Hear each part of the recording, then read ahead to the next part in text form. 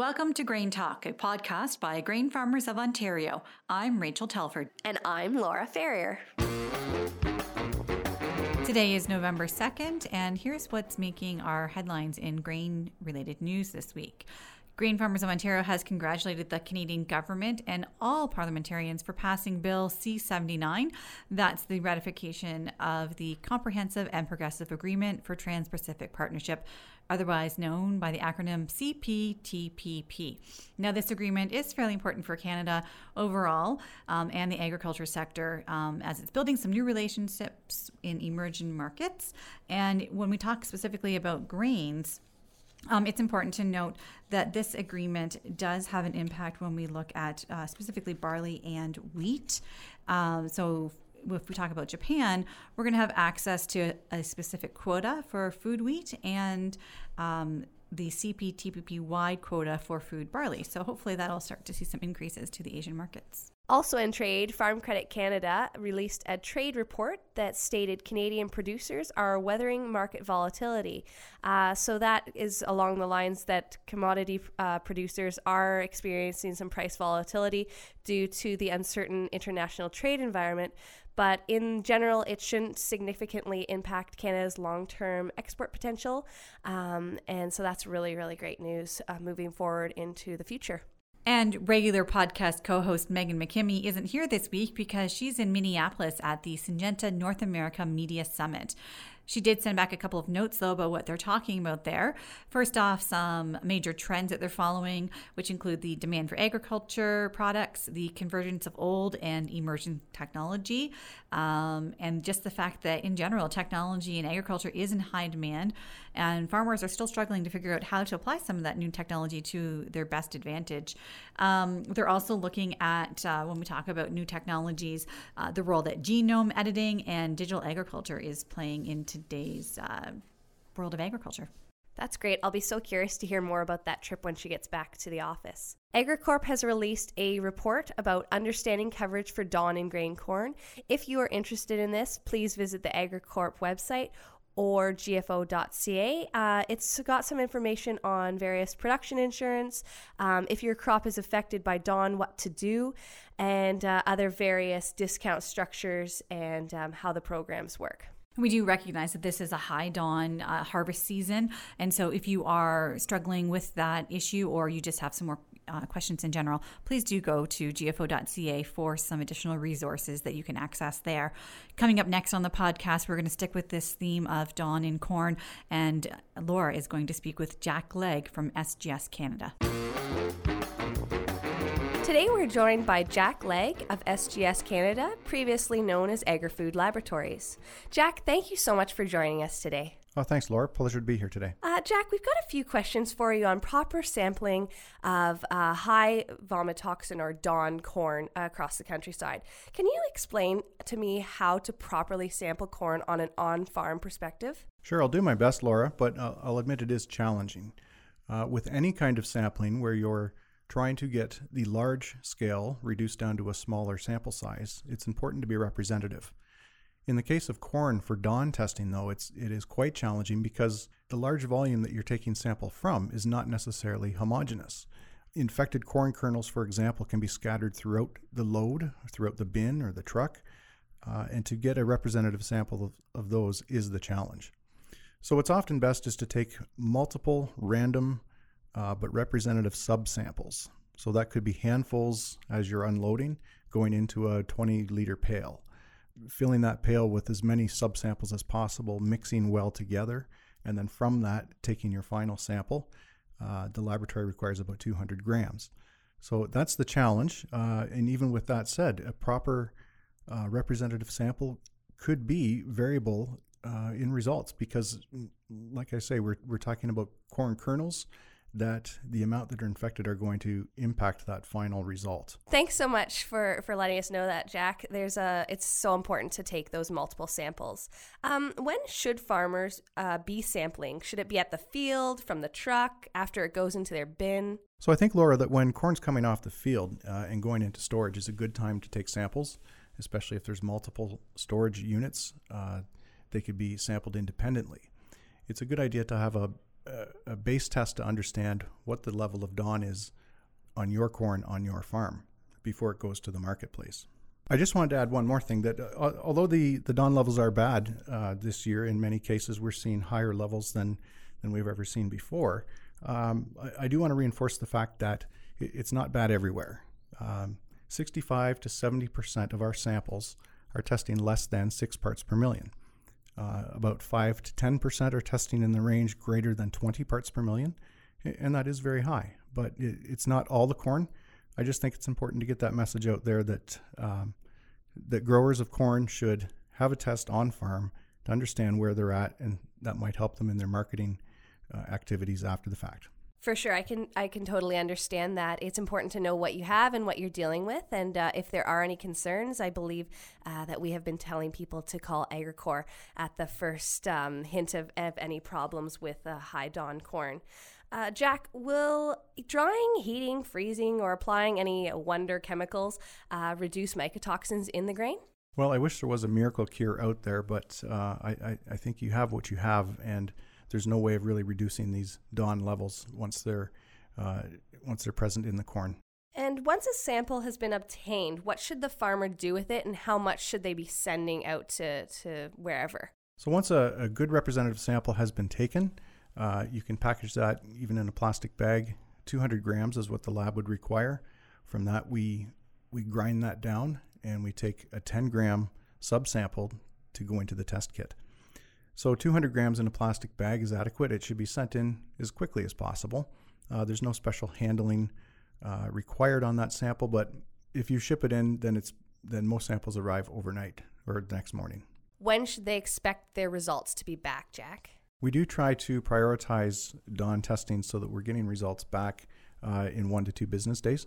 Volume sometimes impact that, but we do our best to get results out as quick as we can. That's great to know. Thanks. Can you tell me a little bit about SGS and what they offer for corn testing this fall in general? Well, SGS is a full-service agricultural laboratory. Most in the cropping world would know us for soil testing, plant tissue, manure, but we also offer a full range of feed and forage analysis as well from a nutritional standpoint for livestock. Anything else that the farmer should be aware of from your viewpoint going into this corn harvest? Well, I understand there's a lot of frustration out in the countryside. I know that farmers often are especially frustrated when they see samples come back with varying results. I just want to reinforce the fact that the testing that the elevators are doing, the tests are accurate, lab tests are accurate. The problem is, as we mentioned at the very beginning, is the sampling. And because of the variability of DON throughout any storage or truckload of corn, capturing those samples may result in different results. And I think it's good for the growers to understand too that the people receiving the corn, and they have to deal with that. And it may be easy to think that you can blend a 10 parts per million DON level down with say a 2 and get a result somewhere in the middle, but that's not always the case just because of that heterogeneous nature of the sample itself. Just one more quick question. When farmers are handling high DON corn, what should they be aware of, and what sort of precautions are you taking in the lab when handling it? Oh, good question, Laura. So in the laboratory, we do have personal protective equipment. When we're grinding the sample, we're wearing respirators. We have dust collection units that will take dust away, and we're always wearing latex gloves as well. When the farmers are out there testing their own corn or sampling their own corn, and there's lots of dust around, and a lot of the DON can be concentrated on the dust in the fines, it's probably a good idea to wear some sort of dust mask or respirator if possible. And gloves are always a good idea. I won't pretend to be a doctor. I'm not sure of what the health risks are to humans, but obviously we are dealing with something that does have an impact on animals. So we want to be careful and make sure we're doing sample collection in a safe way. Thank you so much for your thoughts today with all of your sampling expertise, Jack. We really appreciate your time. Great. Thanks, Laura. Joining us today on the podcast is Brenda Miller-Sanford, and she is the Manager Administration here at Grain Farmers of Ontario and a participant in Class 17 of the Advanced Agricultural Leadership Program, otherwise known as ALP. Thank you for joining us on the podcast today, Brenda. Thank you for having me, Rachel. So let's start off by talking about your current role here at Grain Farmers of Ontario. What does it mean to be the Manager of Administration? As Manager of Administration, it means that we run the Grain Farmers of Ontario in a cost-effective and efficient manner. I am responsible for the technology, administrative, and operational needs of the Board of Directors, the staff members, and the office building. So as part of that, for the hardware part of it, we do have an inventory rollover plan. That's really important that with the technology that we keep up to date and current. And we just recently had a cyber training session for staff where we learned the importance of keeping the software on all devices up to date and current. So that means applying security patches and updates when they're available, having complex passwords and having a different password for different sites. I mean, that means a whole lot of passwords and how to manage them. I learned that I am horrible at maintaining my passwords, and I really need to change them more often. So definitely something I need to work on. So it is important to have different passwords for different sites. And then we also learned about different things to watch for in emails with the amount of spam and phishing emails that we see. And also when we're on the internet, browsing or shopping online, different things to watch for. So let's talk a little bit about your time here at Grain Farmers of Ontario.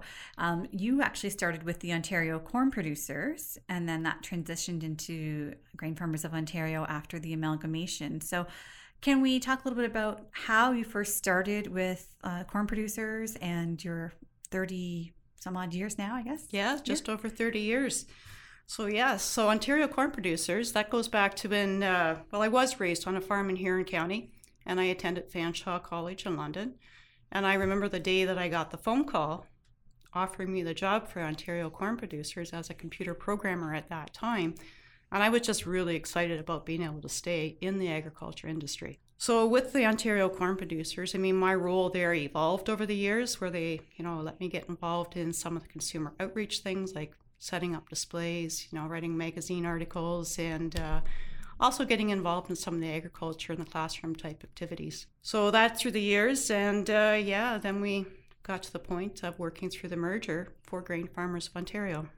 And when that happened, your title was a bit different, wasn't it? Manager projects at one point? Yes, project manager at that point as we moved into Grain Farmers of Ontario. So when we when we moved into this building here, we did a major renovation, and that was one of your main tasks, wasn't it? That was a large project to undertake in design, working with senior management to get it designed so that the flow of the office would be very efficient for us. And I think it's worked out quite well. And when we talk about running an efficient organization, that's one of the reasons why we moved to this building and we purchased and are co-owners, is because that's another cost savings. I know that was directed by our directors, that they felt that we needed to own something as opposed to renting a building. That's correct. Yeah. So why don't we talk now a little bit about some of the interesting or fun facts about your 30 plus years, because there's something that I guess maybe happened along the way or that really sticks out as a memory from your 30 years here. Yes, when I think back to some of the times that I worked in setting up displays and that, there were several years that the corn, soybean, and wheat organizations did a joint exhibit at the International Plowing Match and the Outdoor Farm Show. And when I do go to some of the delegate meetings here now, I know I bump into, some of the delegates I'd worked with back then, and we have a few chuckles. The one that stands out for me would have been Haldeman, the Haldeman clay. It was wet. It was mucky. We were losing boots in the middle of the walkways. And they were plowing soil with the graders like you would plow snow. And I remember going back to the office that day after setup with a coworker, and we walked back into the office. We're just mud from head to toe. Some things don't change, because it seems like even nowadays when we go out to some events, particularly the IPM, that it rains and it gets muddy every year. So I guess some things don't change. Some things don't change. And I guess, too, the merger of the three organizations stands out for me, too, because mergers, they do represent challenges, but they also bring along some opportunities, too.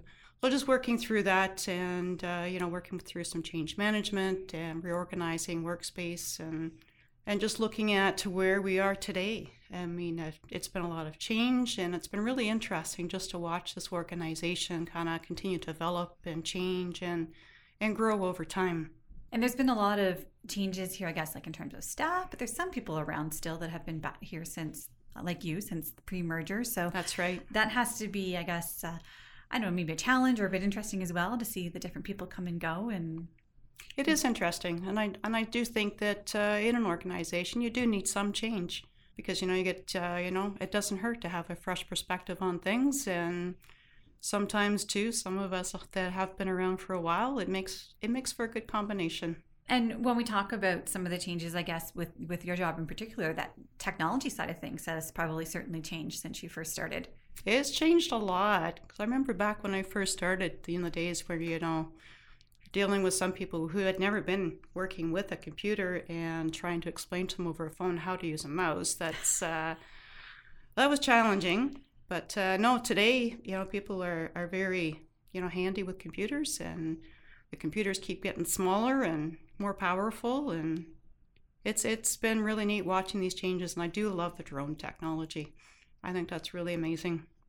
Yeah, because we have a drone that we use to demonstrations and fly over farms and stuff like that. Mm-hmm. So, it's just amazing the way that technology has evolved. So it's great. And even just simple things like a change from using BlackBerry to iPhone.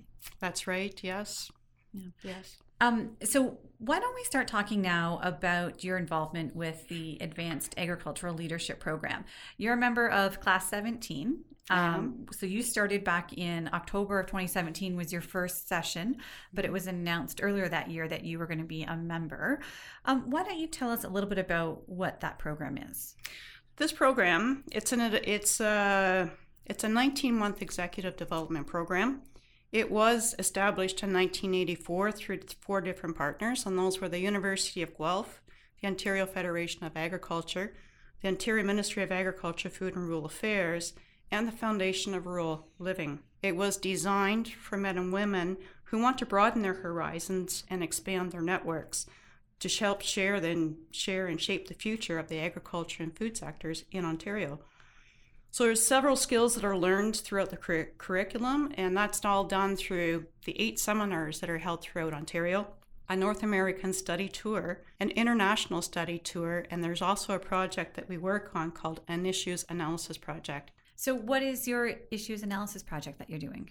We're working with, me and my teammate are working with the Grey Bruce County, and we're looking at newcomer attraction and retention for that area. So is that refugees, immigrants, or just anybody that's new coming to that area? So they term a newcomer as anybody who is new to the area. So they do work with an international student program, and also they do attract, there's a couple families from Syria that have been sponsored into the area. They have a number of people too that'll move in, like from Toronto or London, and they're all considered newcomers. So what's the goal of that project then, or what's the expected outcome that you're studying? The goal is to work with some of the businesses in that area to find out what their challenges are with attracting newcomers, because typically what's happening in some of the areas with some of the young people who grow up and decide to move away, you have a population base that's declining in a lot of areas. So they're looking at, how can they fill the job vacancies that they have. So working with them is to understand the challenges that they're having to fill those vacancies and why that is.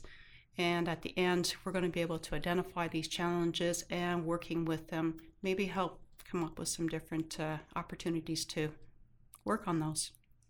And when you mentioned the seminars that you have here in Ontario, you were just in Ottawa. Is that one of the seminars? That's seminar number 6 on the schedule there. So yes, based in Ottawa. And we also had our counterparts from New York State who run a similar program there.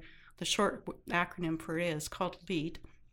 So they spent the entire time with us, and it was really good. We did some tours in around the Parliament buildings, and MP Michael Chong, he did a really good job on describing for us the differences and similarities between the U.S. and Canadian government.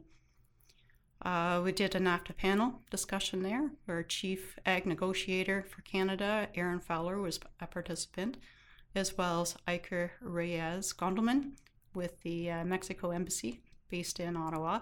They were both very actively involved in the ag negotiation, so it was really interesting to hear their perspectives on the whole negotiation process. And they fielded the questions too from our class. What sort of questions got asked? Impact on supply management, that's one of them. That's the only one I can think of right offhand. And what were some of the other topics of the seminars that you've had so far? Just the Ottawa one? Just in general, you said that was number 6. So that was number 6. What have the other ones been about? So the other ones, they have covered off a lot of different things, like running effective meetings, developing effective presentations. We've had a study on personality styles and how they impact relationships, both in the workplace and at home. They've had facilitation sessions. We've had some media training, public speaking, training and tips, gaining a better understanding of government processes and how regulations and policies impact agriculture. Those are the kind of the main areas that we've worked on so far. That sounds like it covers a really wide range of skills and something that really anybody could take advantage of or skills that people could use. I have found it to be very, very beneficial so far.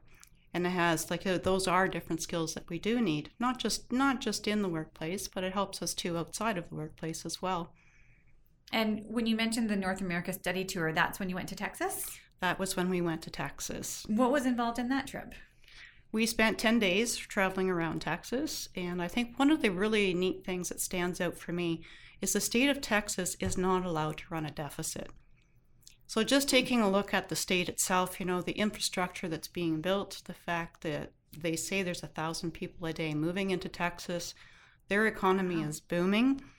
The oil industry is expanding a lot. I think the whole energy sector is expanding quite a bit. So you got a sense of what the economy is like there. And did you have a chance to meet any producers locally there? We did. We had tours out to a cotton farm where we learned about the cotton production, which was pretty neat. Learned a lot too about their cattle industry, like the Broman cattle line. That's the cattle that have that big hump on their back, which is unique to that area. You won't find them here in Canada because they are bred for the warmer tropical climates. So they'd just be really cold and not survive the winter. Yeah. So know a lot about the cattle, cotton. We were out into some of the sorghum fields, some of their corn fields as well. They've had a lot of drought down through there, so some of their corn is not doing very well. And when we talk about all these different aspects of agriculture, the ALP class itself is quite a diverse group of participants. Can you tell us a little bit about who's participating in the program with you? We have 17 class members, and there's a good number of primary producers, including our GFO director, Brenda Burney. We have people too from other commodity groups. There's some from the agribusiness, from government, and also, I guess, from the life science companies too. I think you'd consider them as. And your travels aren't done yet. There's still the international study tour to come. What are you expecting out of that, and where are you going? We are going to Colombia in February, and combined with that, we'll be going to Washington, D.C. as well. So in Washington, we'll be getting some tours in around the Capitol and meeting with some of their politicians there. And Colombia, I guess going to Colombia, I'm hoping to learn, similar to the North American study tours, meeting up with some of their government people there, learning, where there's differences or similarities in their government structure, their processes, regulatory and policy type environments. Really interested in seeing what agriculture is there in Colombia. Because when we were in Ottawa, the gentleman from the Mexican embassy had put up a slide there showing the countries that Canada imports agriculture and agri-food products from. And in one of those top countries, Colombia was listed. So I'm interested in learning just what we're importing from Colombia as well in that perspective. That's really interesting. I wouldn't have thought that Colombia would be one of those countries that's right up there. I was surprised by that too.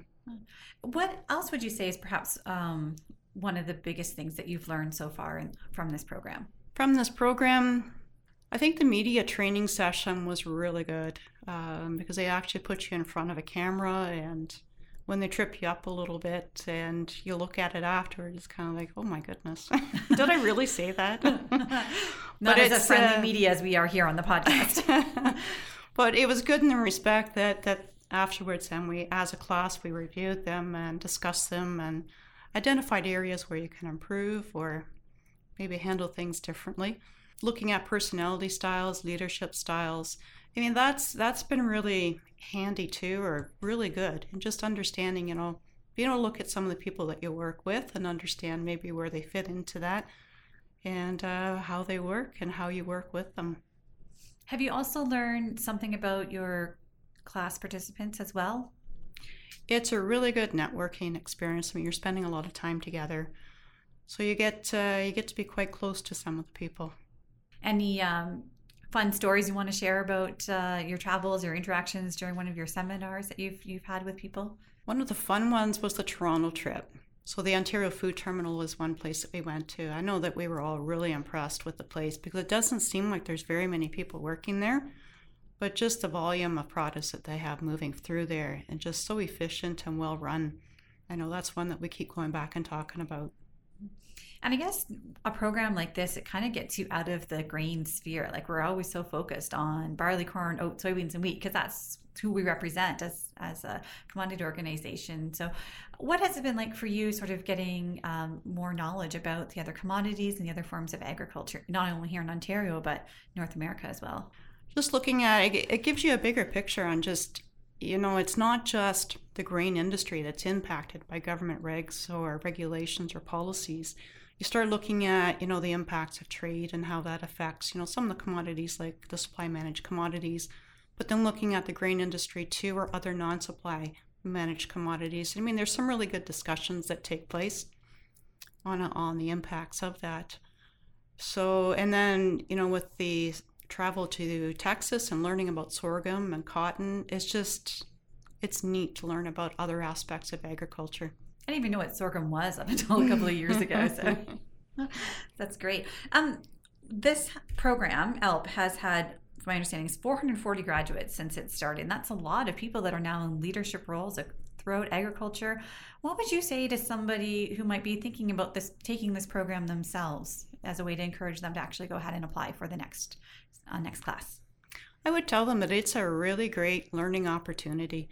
Not just for business, but just for a personal growth experience. I mean, it helps you work through some of the self-awareness and understanding your own personality and understanding how you work with other people. I think it's really worth it. It's a lot of networking that is really beneficial, and just the skills that you learn is just really all around beneficial. And you're going to be wrapping up in the spring. What's that going to be like once you're done? Because 19 months is a long time to be immersed in a program, and then to come out the other side, it's almost going to be like there'll be that void now. So after 19 months, I'm looking forward to continue applying the skills that I've learned. I'm looking forward to continuing with the networking that I've developed and keeping in contact with my classmates. And the program just recently got a new leader, is that correct? Because it used to be Rob Black, but then he's moved on to the Senate. So how has that been going with the new program leader? So the new program leader is Gabrielle Ferguson. So we met up with her in Ottawa, and I know that she's taking a look at the program and looking at kind of reimagining it right now and looking to bring some change to it, just to continue improving it. She's had a lot to learn, and she's actually a graduate of the ELP program. She was in class 15. And Rob Black, who was recently appointed to the Senate this summer, yes, he was our leader, and he did meet up with us while we were in Ottawa. So we did have a special tour of the Senate, thanks to Rob. Wow, some inside connections. Inside connections. And the other neat thing, too, is that Rob, along with two other senators, Senator Diane Griffin and also Senator Martha Deakin, they all joined us for an evening in Ottawa when we had a dinner there, in addition to the Minister of Agriculture and Food, Lawrence McCauley. Wow.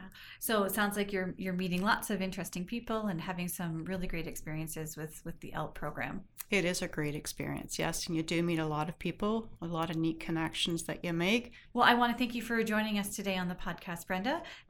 It's great to hear about this program, and it's something that hopefully will continue on, and that some of our maybe farmer members like Brendan Burney can get involved with as well. Thank you for having me. Coming up next on the podcast, we speak with the Chair of Grain Farmers of Ontario, Markus Haerle. Joining us now on the podcast is Markus Haerle, Chair of Grain Farmers of Ontario, and he's on the phone from his farm in St. Isidore. Welcome to the podcast this week, Markus. Yes, good afternoon. We want to start talking first about the weather and how that's been impacting harvest and the situation with dawn and corn that a lot of farmers are struggling with. Why don't you start with talking about what things are like on your farm there in Eastern Ontario? Yes, I certainly can talk about harvest challenges this year. We went from thinking that perfect weather is going to persist through the fall season, since we had such a nice, warm, dry summer. It certainly changed completely 180 degrees around, and now we're into more precipitation as expected, and I think there's probably already some harvest delays that are happening with the more moisture that we're getting.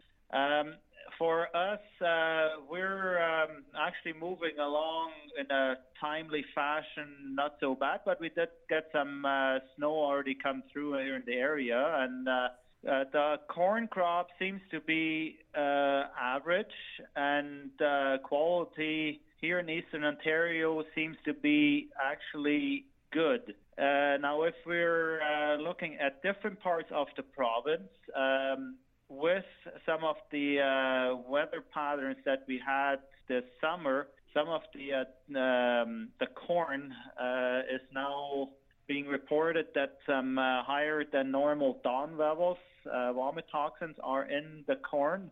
So it creates a lot of frustration and challenges first of all, for the farmers to get this crop off the field and marketing it, and then also the processors of how they can use this higher than normal vomitoxin corn into the processes that they're doing. And so with saying this, Grain Farmers Ontario is working with the stakeholders to find solutions and come up with some strategies and plans to work with the farmers to get this crop off and finding a home for it. And Markus, do you find that most years when one part of the province has this issue with dawn and vomitoxin that other parts don't? It's sometimes regional specific, but this year it's actually showing up more or less across the province. And this becomes a more urgent issue to be addressed because of some of the processes are going to look for the corn that doesn't have high levels, and probably are already discounting some of the higher vomitoxin level corn significantly, which is going to hit the bottom line of the farmer at the end. And another thing that we're expecting to hit the bottom line of farmers is this carbon tax that's being implemented by the federal government, and Grain Farmers of Ontario is urging the government to reconsider that carbon tax.